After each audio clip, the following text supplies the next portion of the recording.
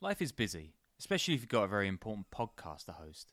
If you want fewer trips to the grocery store and a freezer full of meat, get ButcherBox. They've got incredible deals on high-quality meat and seafood, and it's delivered right to your door. You can customize your ButcherBox plan, and they'll throw in recipes, tips, guides, and hacks. ButcherBox meat is humanely raised. There are no antibiotics or added hormones, so you can choose from grass-fed beef, free-range organic chicken, crate-free pork, and wild-caught seafood, and shipping is 100% free. Sign up at butcherbox.com/underworld and use the code underworld to get our special deal. ButcherBox is offering our listeners a free for a year offer plus an additional $20 off. Choose salmon, chicken breast, or steak tips free in every order for a year. That's butcherbox.com/underworld and the code underworld to choose your free for a year offer. Plus, get $20 off your first order. Occupied Naples, Italy in 1944. Norman Lewis is in his early 30s, a member of the British Intelligence Corps with the Allied forces, and he's stationed in the city during the Allied occupation after pushing Mussolini out. And it's rough going.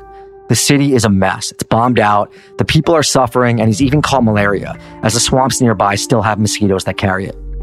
Water rationing has gotten so bad, people are cooking with seawater. Women and children go to the fields to find edible plants. Orphan beggars are everywhere. Some women sell themselves for tins of food. Soldiers are looting while rooting out fascists and collaborators.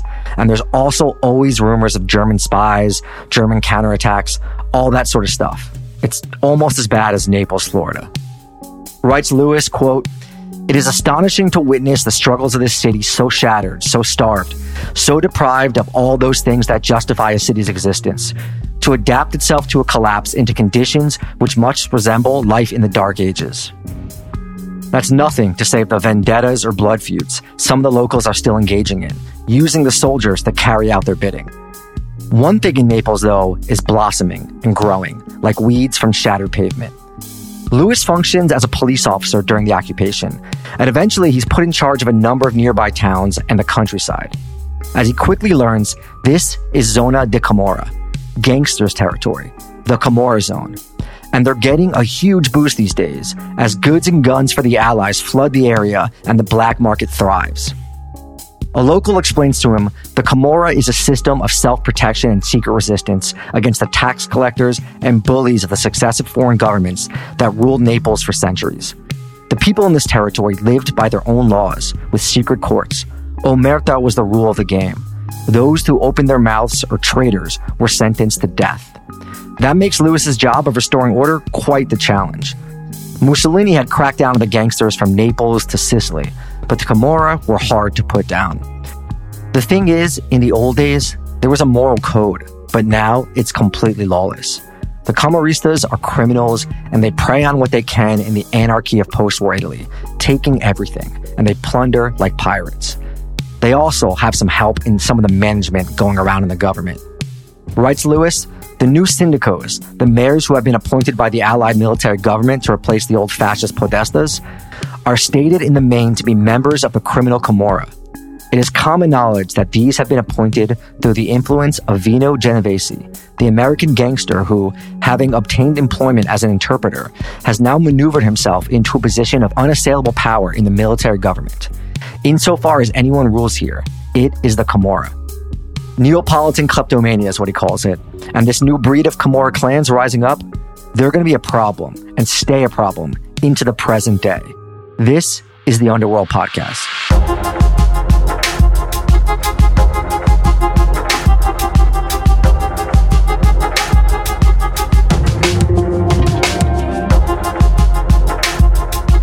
Welcome back to the Underworld Podcast, where me, Danny Gold, and my co-host Sean Williams, two journalists that have traveled all over the globe reporting on things of interest, bring you a new story of international organized crime every single week. We've been doing this for 3 years now, which sounds insane to say, and you know, we have yet to get any better since those first episodes. But yeah, the time has passed. Sean, you had a kid. I moved to Austin for 6 weeks. Lots happening, and yet I'm still not spending my summers overlooking the Mediterranean. What can you do? Yeah, I wouldn't mind a couple of scoops of Neapolitan kleptomania by the sea right now. I mean, I can say with absolute certainty that we are nothing if not several years older than we were in 2020. That's Everything true. is in entropy, right? Except, of course, this podcast. So, we are still going along, but just want to thank everyone that's a fan. We're still alive. Everyone that's a fan, the listeners, Patreon people especially. I was going over some old posts on my Instagram feed, and I had a lot of friends that were photographers with like tens of thousands of followers who shared this when we first linked. So thank you for that. Do it again immediately. And also to support us, if you want bonus material, you can sign up at iTunes or at patreon.com/InnerWorldPodcast.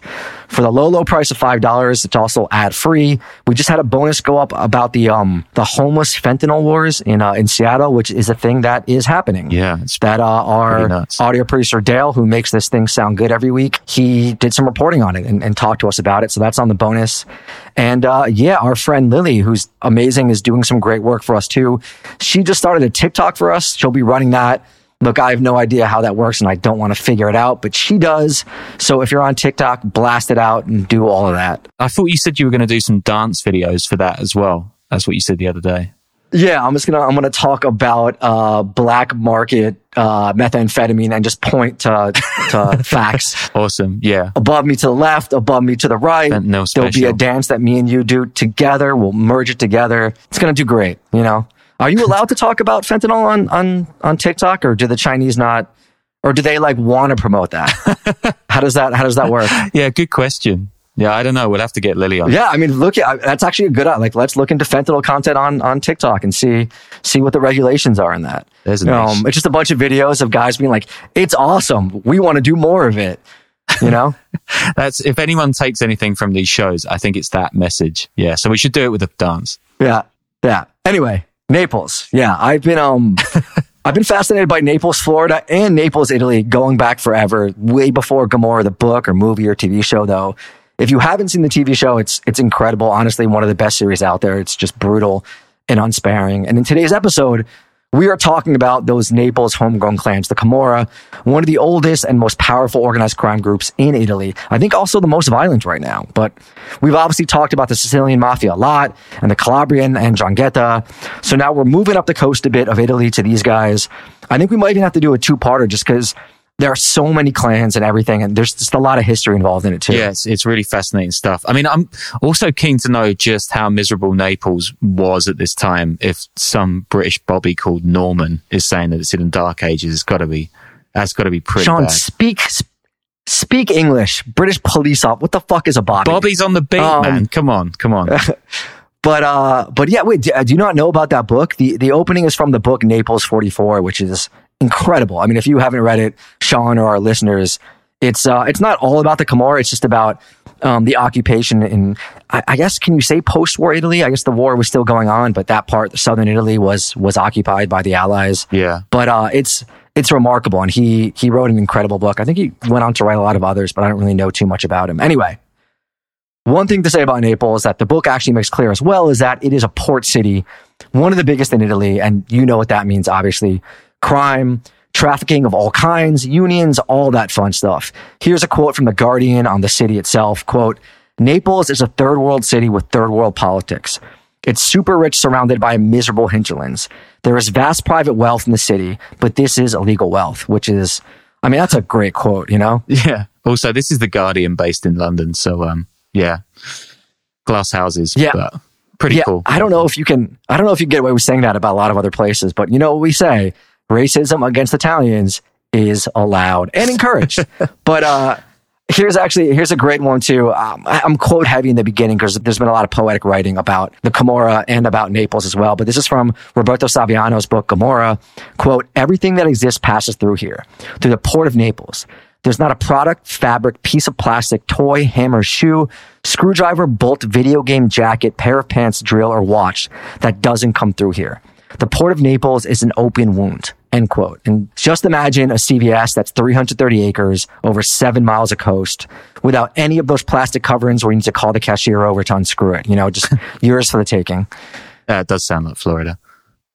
Yeah, definitely Florida CVS's. But I didn't really go into Camorra, the book, a lot in this episode. I don't know. I guess We should mention Saviano has a plagiarism scandal. I mean, the book is a fantastic read. It's beautifully written, even translated. But yeah, he got dinged for it by Mike Moynihan, actually. His second book, 000. Some of the quotes were stuffed with reporting and writing plundered from lesser-known journalists, includes interviews with sources who may not exist, and contains numerous instances of unambiguous plagiarism.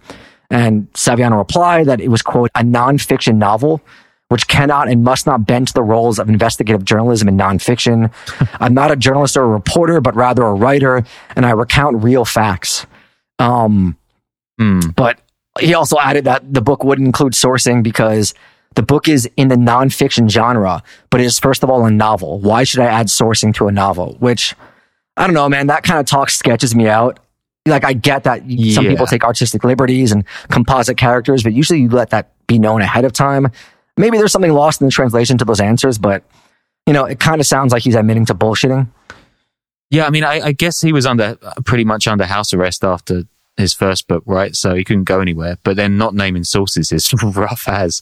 But we could do the same. I mean, this show, we could maybe not bend to the roles of non-fiction novels, and from now on, we're never going to source any of our shows, and you guys can just trust us, basically. But I mean, that sounds easier, right? Yeah, we're definitely doing some plundering. I mean, we're guilty of that for sure. But yeah, Naples, beautiful old city, rundown, ports, corruption, pickpockets. I mean, it's generally thought of as an amazing but gritty place. It's in the southwest of the country in Campania, and The Guardian again. Hundreds of thousands of people in Naples owe their jobs and livelihoods to either Byzantine political patronage or to the Camorra, or both. So yeah, hell of a place.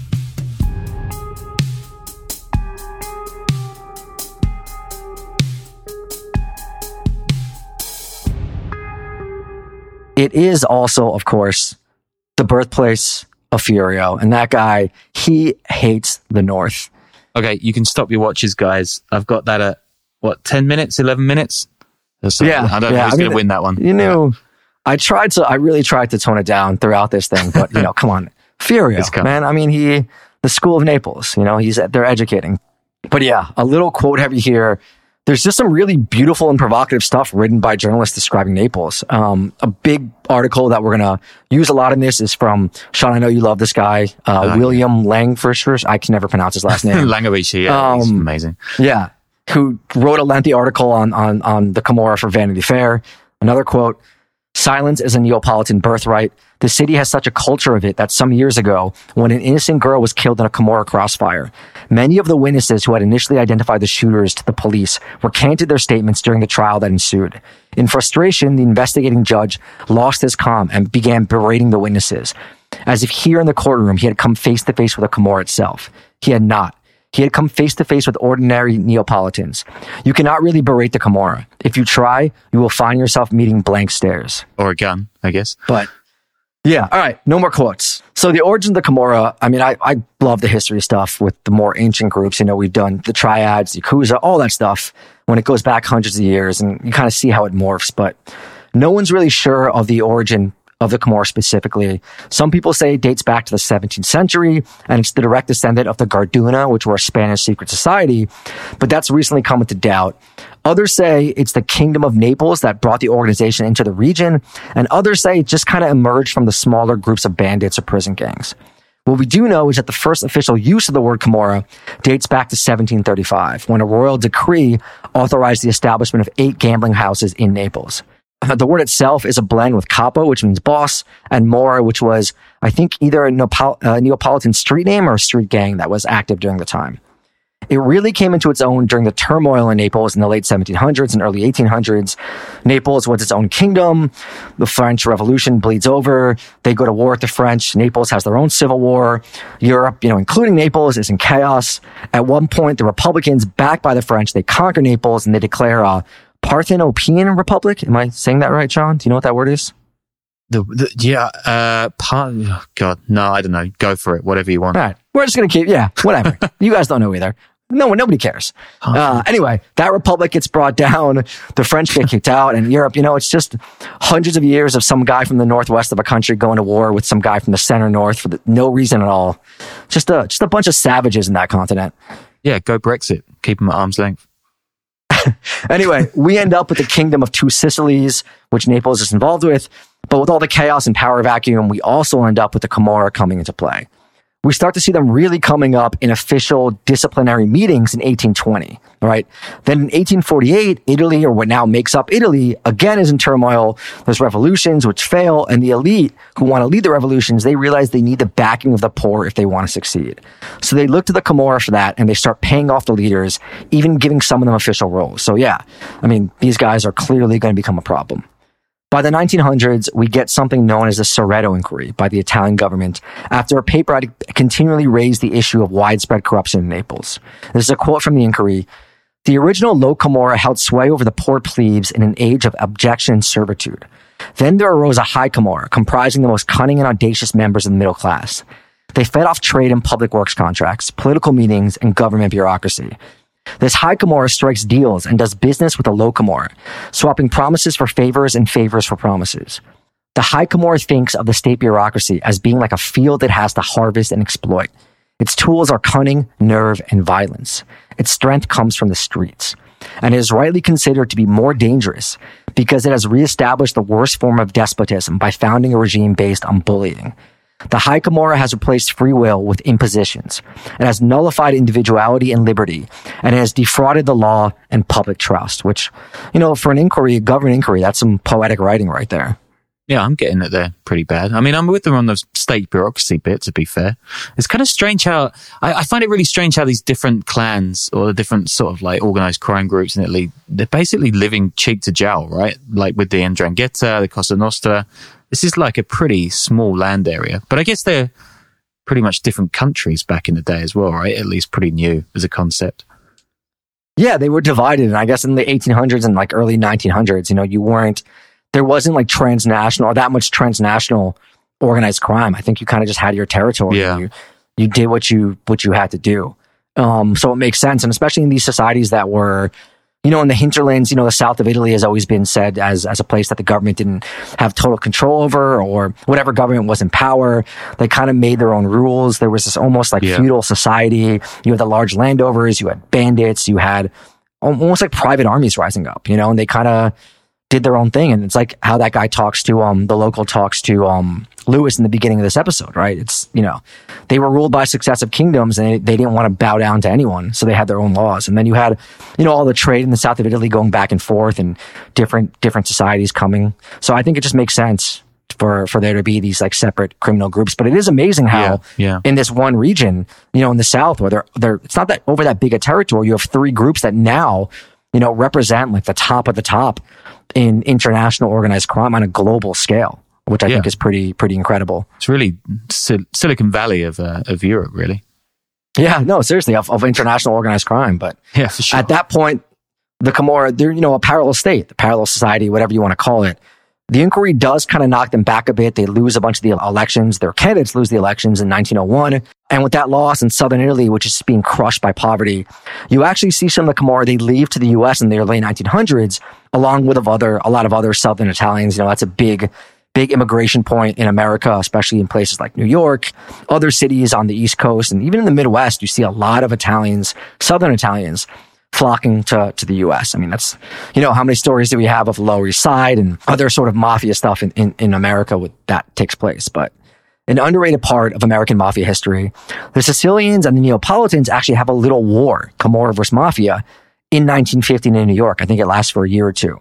There had been this shaky peace deal where both groups concentrated on different rackets to exploit their new home.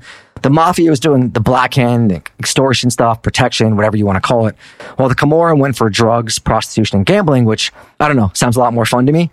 But the more peaceful Sicilian boss, he ends up going to jail. A new guy takes over, and he starts muscling in on the Camorra gambling rackets, figuring he's got more power and more people. The Camorra actually take him out. They lure him to a ceasefire talk. That's fake. Then they go after a bunch of other top mafia bosses, and they look set to win. But one of their top guys gets arrested. He flips. He tells the police everything, and a bunch of those guys get locked up, and the Sicilians, they end up pulling out the victory, and they're the ones who go on to take over New York and the rackets there. Meanwhile, back in Italy, of course, Europeans are figuring out new reasons to kill each other. Mussolini, takes power. He actually cracks down on all the organized crime in Italy and, that and making the trains run. The Naples gangs, they fare a little bit better than the other mafiosos, though, so they're still kind of around and lying in wait. Yeah, you do got to hand it to Mussolini, I think we can say. You do not have to hand it to Mussolini. That's actually not true, Sean. But, of course, the Allies with the U.S. invaded Italy, back-to-back World War champs over here. And they control southern Italy by October of 1943. That's where we get into the intro over there, which comes from the book Naples 44, which, again, one of my favorites ever. Definitely read it. Get it if you can. Naples, again, terrible shape at this point. Carpet bombed to hell. City has an estimated 200,000 homeless. 10% of the city's female population are prostitutes. It's just completely fucked. I guess, do you call it post-war? I got occupied zone, whatever you want to call it. But post-war in Europe in general, like the next 3 or 4 years, 5 years till 1950, it's a completely fascinating place where all sorts of stuff is happening. Just insane, the depravity, the turmoil, the population upheaval, the continued violence even after the Nazis are defeated. Read everything you can on it. Savage Continent by Keith Lowe is one of my favorites, but it's just a wild, wild time period in the world. So anyway, the Allies are occupying southern Italy. And during wartime, of course, during a situation like this, you need to be in good with people who can get things and get things done, especially on the black market. And that tends to be organized criminals. So the Allies, of course, they get in good with the mafiosos and the bandits, Camorra, though I guess it's also the other way around too, right? Yeah, I mean, this is the story of the Maltese mob that we got into last week during the war. There was, I think his name is Kodama, like the earliest Yakuza kind of ultra boss. He was getting rich, I think, like looting Manchurian steel and other metals for the Japanese during the war. The Triads got their break like that. I mean, war racketeering and selling base materials. This is like you said, that post-war period in Europe and in the, I guess the other major countries involved in the war. It's just insane. I've got a show, big one coming up on the Chechens. I think we're going to do that next week. And that's kind of about war racketeering and profiteering that the organized crime groups did. So yeah, nothing gets a gang going like a good old-fashioned dust-up. Well, it's also like, you realize one of the most important things in organized crime in general is logistics, right? And I think we talked about that way back in the Russian Mafia episode, how a lot of the guys who rose up to be the Russian mafiosos in the 90s, these were guys who were in the black market in the 80s during the Soviet Union. They were the ones who figured out how to get stuff from point A to point B. A lot of them were outcasts or people who couldn't rise up, whether they were, Georgian or Jewish or Chechen even, because they weren't allowed to function, in some top levels of society there. So they got involved in the black market. And when there's a power vacuum, if you have those connections, if you have that logistical know-how, you can get goods from point A to point B. It doesn't even have to be illegal goods, right? Although, obviously, the profit margin on those are higher. Like, you're primed to get going as an organized criminal. Oh, yeah. Especially during the Soviet Union, like you said, like the Chechens, the Georgians, the Azeris, these are all people right on the periphery of the empire that Moscow wasn't really bothered about. And then they had their guys in the capital who were kind of pulling the strings, but they weren't there. They were kind of able to operate under the radar. Right. And I guess that's the same with these guys, right? They would have been kind of capos in Rome or whatever, but they wouldn't have really been pulling the strings. It's the guys on the edge of Italy that are doing the stuff. Well, a lot of stuff was coming in through the port of Naples, so they had first crack at all the goods coming in, weapons, goods, all that sort of stuff. But we'll get to that in a second.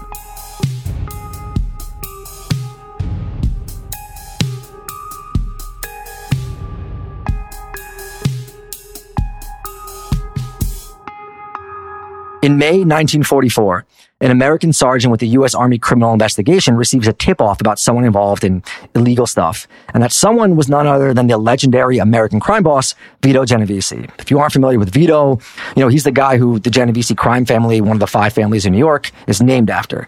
He was actually born in Naples, not Sicily. He emigrates to the U.S. as a kid, and he wasn't a Camorra guy, really. But in 1937, he had to flee charges, and he goes back to Italy to avoid a murder indictment. At that time, he was already basically second in line behind Lucky Luciano and his crime family. Luciano had gone to prison a little bit earlier, so he was kind of acting boss on the streets. Vito goes back to Italy and he kind of cozies up to the fascists. He sees they're the guys in charge and he doesn't want to get locked up, so he starts befriending Mussolini's guys. He donates something like $4 million to the Italian fascist party, bribes multiple party officials, and he even befriends Mussolini's son-in-law and was rumored to be his cocaine supplier. But Again, the tide's turned in the war, and these guys are nothing if not opportunists. So he's a change of heart, and he's back to supporting his adopted homeland and helping them out in their occupation zone. Yeah, I mean, he became friends with the fascists. He paid their officials. He donated millions to the cause. He forged close business ties to Mussolini's son-in-law. I mean, I'm going to say maybe he was a fascist. I mean, like, it's possible that Goebbels was just punking the Nazis for years, but I'm going to like put it out there and say he was a little bit right-wing. I mean, I'm sure he's a little bit right-wing, but it's kind of like, these guys, not Goebbels, but a guy like Vito is going to be, he's much more of an opportunist than anything else, right? It's kind of like, maybe he's not bothered by it as long as he's getting paid, which, is an indictment of itself. But yeah, I don't know. I don't think his political beliefs lie in that. His political beliefs are, let me get money as much as I can and be as powerful as I can, which I guess also could be some. Anyway, moving on. When this sergeant's investigating Vito, he looks into his file. He finds several enthusiastic letters of reference written by American officials. And this comes from the book Blood Brotherhood, which we also use for some of the research in this episode and the next one we're going to do. And the letter reads, quote, Mr. Genovese met me and acted as my interpreter for over a month. He would accept no pay, paid his own expenses, worked day and night, and rendered most valuable assistance to the Allied military government. Doesn't help in the long run, though. A few months later, he's actually escorted back to the States to face the murder charges. He beats the charges. He beats the case when the key witness is poisoned. Soon enough, he's back in business in the American mafia. But yeah, the point we were making earlier, the port of Naples is bustling while the Allies continue to fight. And the bandits of the Camorra, they're stealing close to half the stuff that ends up there due to just large-scale corruption. This is when the new Camorra clans kind of hone their craft and get back on their feet. It's just wide-scale thievery. There's vacuum of power, kind of, and chaos even as the war ends. And the modern clans, this is when they really take off. And again, they're kind of a new breed of the Camorra. In the old days, like the 1800s, it was real secret society stuff with rituals for inductions, a bunch of rules. There was a Captain Testa, which is the head in chief of the Camorra. He's voted on by the 12 district heads, which are the Captain Treaty. And it was much more formal and old school. The modern Camorra, the one that emerges from the war and exists now, it's much different. It's a much more horizontal structure, not like, say, the Sicilian Mafia, which is hierarchical. Today's version, the post-war version, you have clans that are always rising and others are becoming defunct. They're constantly feuding with each other and killing each other, sometimes creating alliances, sometimes working together, a lot of times working against each other. There's no commission like the American mob or the boss of bosses like the Sicilians. Each clan is basically their own entity, right? They're autonomous, federalized, whatever you want to call it, which makes it harder for the police because you can take down one clan or one leader and the other, they're not going to miss a beat. And while there have been wars in the Sicilian Mafia and the 'Ndrangheta and interfamily wars in the American Mafia families, no one fights each other like these clans do. That's why the Italian government considers them the most violent criminal organization in the country. They kind of remind me a bit of the Israeli Mafia episodes we've done, but a little less chaotic. If you listen to that episode, you have the distinct different organizations. They're feuding, they're alliance making, they're breaking. And another interesting thing about the Camorra is that you see some woman bosses, which is very rare in the world of organized crime, especially Italian ones, because, the wife of the sister, she sometimes takes over when the father, brother, son is killed or sent to jail or whatever. If you look at the Sopranos episode, when Tony went to Italy, he had to deal with a woman boss. Commendatory. Yep. Now that's 27 minutes, so we can hold the second sweepstake. It's just, but fair enough. You've only done two. We've been going for a while now, and you've only got two. You just kind of you feel for Paulie, like it's that classic, second generation immigrant going back home thinking they're all going to love you and nobody gives a shit. Just the classic episode. I genuinely think we would get more listeners if we just did you chatting about Sopranos, as most of the bonus shows. But yeah, you're probably not wrong. But yeah, there's also way more people in the Camorra. Salviano says there's 5 Camorra members for every 1 Sicilian Mafia member and 8 for every member of the 'Ndrangheta. But again, this is 15 years ago, so it could have changed. He also says they're so powerful that they don't need the politicians in Naples. Instead, the politicians need them. So we're going to talk about one of, if not the most powerful clan and the founding father, Paolo Di Loro. It's also the clan that the TV show Camorra is based on. He's born in 1953 in the Secondigliano neighborhood of Naples, which, again, where the show is based. You'll see moments in his life that really echo the show, or I guess the show really echoes moments of his life, But he's an orphan. He gets adopted by a middle-class family. He goes to school for a few years and he heads north to become a door-to-door salesman. And he starts to gamble and play cards, and he gets a rep for being good at math and staying calm under pressure. Comes back home, marries a local girl in 1973, and they end up having 11 children. He's going to need those skills then. Proper Italian Catholic family, man. So his gambling skills, they actually get him noticed by the clan that's running the neighborhood. It's led by a guy named Aniello LaMonica, who's a bit of a psycho. He's a penchant for bloodlust, just a real killer.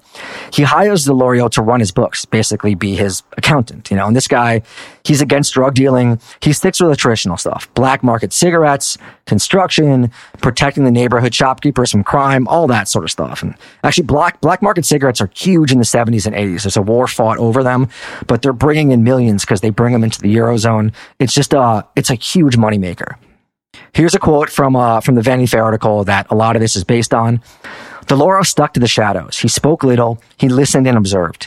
He believed that rational people can resolve their professional disputes through compromise and negotiation, and that they should kill only as a last resort. He was more self-disciplined, however, than he was gentle. For a character composition, I guess think of like, Stringer Bell or El Mayo, that sort of level of intellect. So Delorio, he runs the books, he gets a sense of the business, and he comes to the conclusion that the local drug trade could make a ton of cash, which, like, I don't know. I don't think you've got to be a business genius to be like, oh, selling drugs will make a lot of money that way, Then in 1980, there's a huge earthquake in Naples. You have a lot of poor people from the surrounding countryside. They move into the city. And he kind of figures then, like, drug sales now, all these poor people in the city, they're going to make a ton of, even more than before.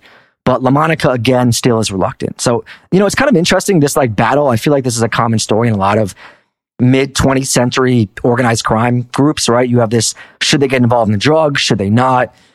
It seems like the same argument happened in a lot of places, and there's always a divide between the old school and the new up-and-comers. And predictably, Delorio decides to get LaMonica out of the way. He tells all the other high-ranking clan members that he's skimming off the top. LaMonica actually makes a move on Delorio first. He sends some shooters, but Delorio survives. And he uses someone promising cheap diamonds to lure LaMonica out of his house, where him and some allies gun him down. It's the only time Delorio actually ever uses a gun.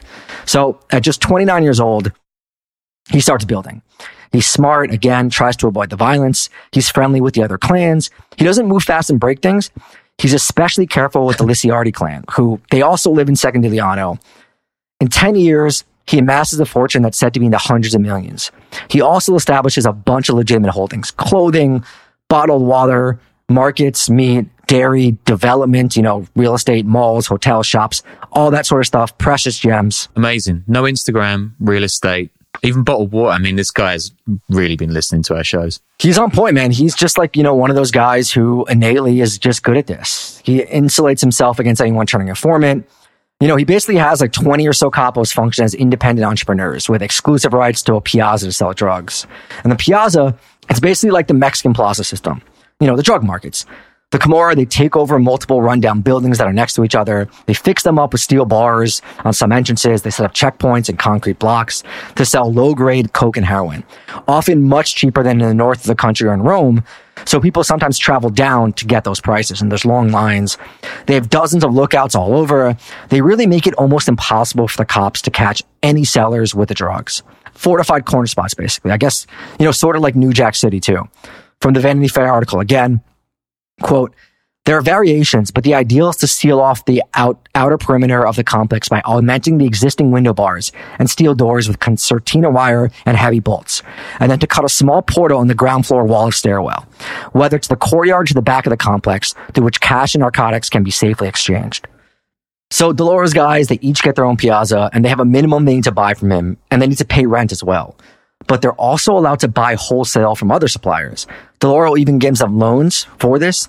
He also has his own code of conduct everyone must adhere to, which is basically be fair and honest even with your lowest employees, try to avoid conflict, and if there's a serious argument, he'll be the judge of it. You also can't say his name. He's like a ghost. He's only referred to as the man or Pasquale. Some people, like I said, they're just innately talented at something, and he seems to he was that at running shit. He just had this gravitas, and people listened. And he was good at it. So this leads to a very stable period in Secondigliano, where even street crime goes way, way down. When an important Italian newspaper writes an article about illegal gambling in the area, he orders all gambling to stop, and it does within 48 hours. When he decides extorting shop owners for protection money, it's not worth the hassle. He stops it and he tells his men from now on, they pay full prices at the stores. And for all this sort of stuff, and he gives out a lot of favors too. He's like a Robin Hood figure. He gets really loved. And people say the difference between DeLauro and a saint is that DeLauro actually delivers miracles faster. Yeah, that's a pretty solid quote. I mean, I'm not entirely sure crime went down. I guess with all these Robin Hood guys, it just means that he's doing all of it. But I guess I would take a dozen of him before a single one of the Zeta, so you got into last time. So, yeah, I guess better, maybe. No, I think it does go down. You know, Naples is known for like pickpockets and like petty street crime. I think even back then, I'm pretty sure he just like shuts that shit down right away. Okay. But yeah, I mean, he's still moving tons of drugs. So he's importing cocaine from Colombia through Spain, heroin from Afghanistan through Turkey and Eastern Europe, and hash from Morocco through Spain. And interestingly enough, he actually isn't doing this through the port. He's not smuggling it through that. He's going overland because he thought the customs officials at the port were too greedy. So although drugs are his main business, he also has a profitable counterfeit brand name goods business where he would wholesale all over the world, you know, fancy Italian brands like Gucci, Prada, Dolce. Some of the counterfeits were made by the same Italian factories that produced the originals and were exactly the same, while others were just shitty knockoffs. I think Camorra, the book, and the show actually go deep into this, but at some point, his organization is said to be earning $200 million a year. Actually, never mind. 200 million euros a year. And that's when the euro was kind of worth something back then. So, you know, looking good.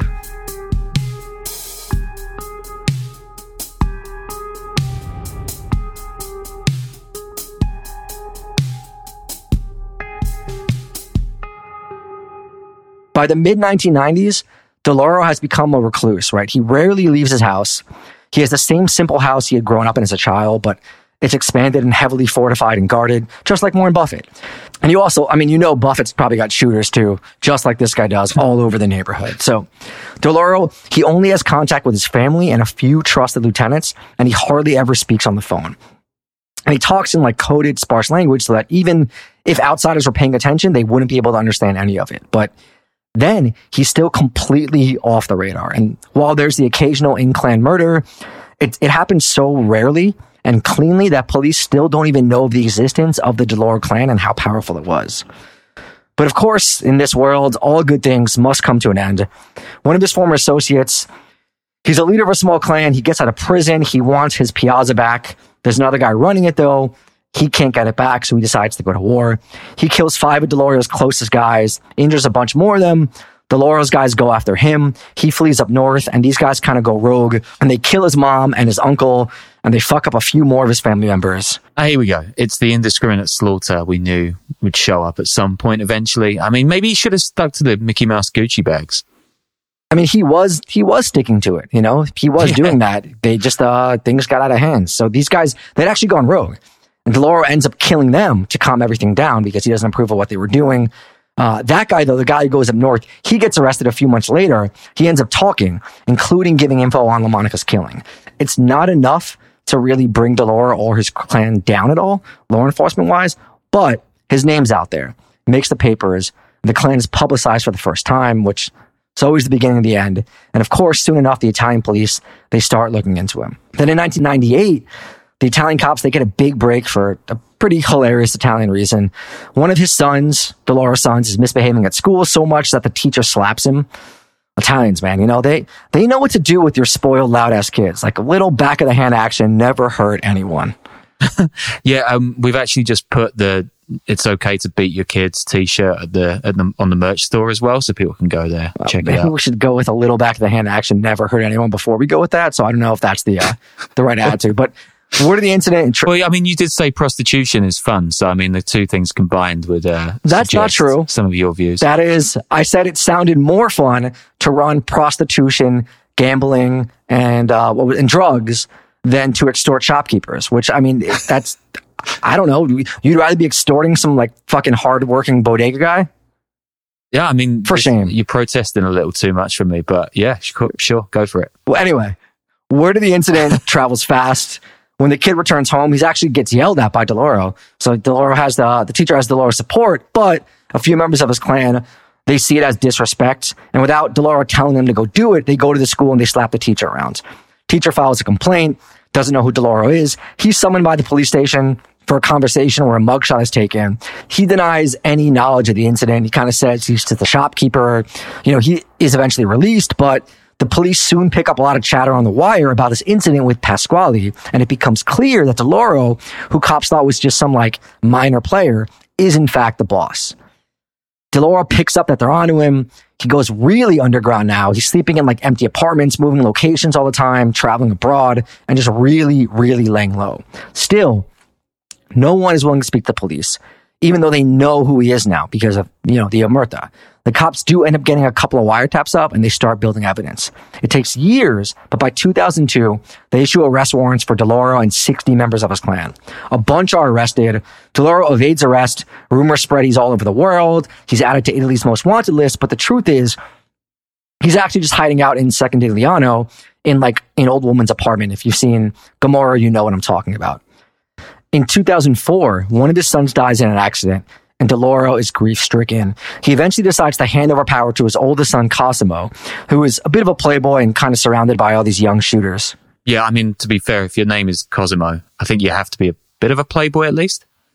Yeah, you can't not. Otherwise, just doesn't work. So he's arrogant, he's hot-headed. Think of the oldest son of a mafia boss who ruined everything.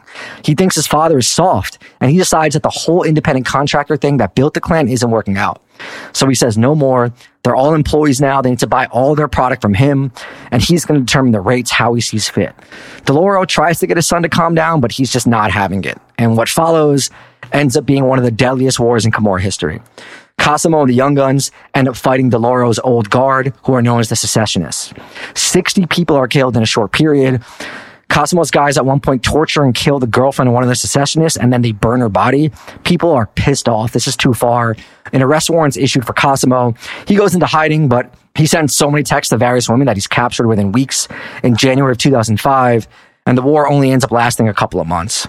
Eventually, Paolo DeLauro, the father, he has to strike a peace deal for his idiot son because the Secessionists vastly outnumber his loyal guards and Cosimo's boys. So it's not favorable to him, but orders are stored to the area. The Secessionists, they get most of the spoils and they form their own clan. And Paolo and the DeLauros, they're left with one apartment complex and an alley. Later that year, the police finally find Paolo DeLauro living in some random old woman's apartment, just kind of hidden. During his trial, he sees all the charges and the new ones that are piled on. He dismisses his lawyer, tells him there's no point in carrying on, gets a public defender. He's convicted of 3 consecutive 30-year prison sentences in May of 2006. And his idiot son, he's also sent away for life. War breaks out again in 2006 between the DeLauro loyals and the Secessionists. Then the Secessionists, they split into rival factions, and the bloodshed just continues to rage for years. The same thing, when one clan is really strong, there's peace, but the aftermath of when they split up, it's just bloody affairs until another clan can seize total control. And there we have it. That is the Camorra.